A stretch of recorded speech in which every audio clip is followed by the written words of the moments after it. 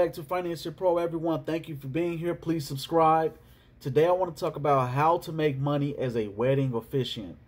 So this is something that I'm looking into doing, and I'm going to pass this on to other family members, especially my family members that are in places like Las Vegas, California, bigger areas, Tennessee.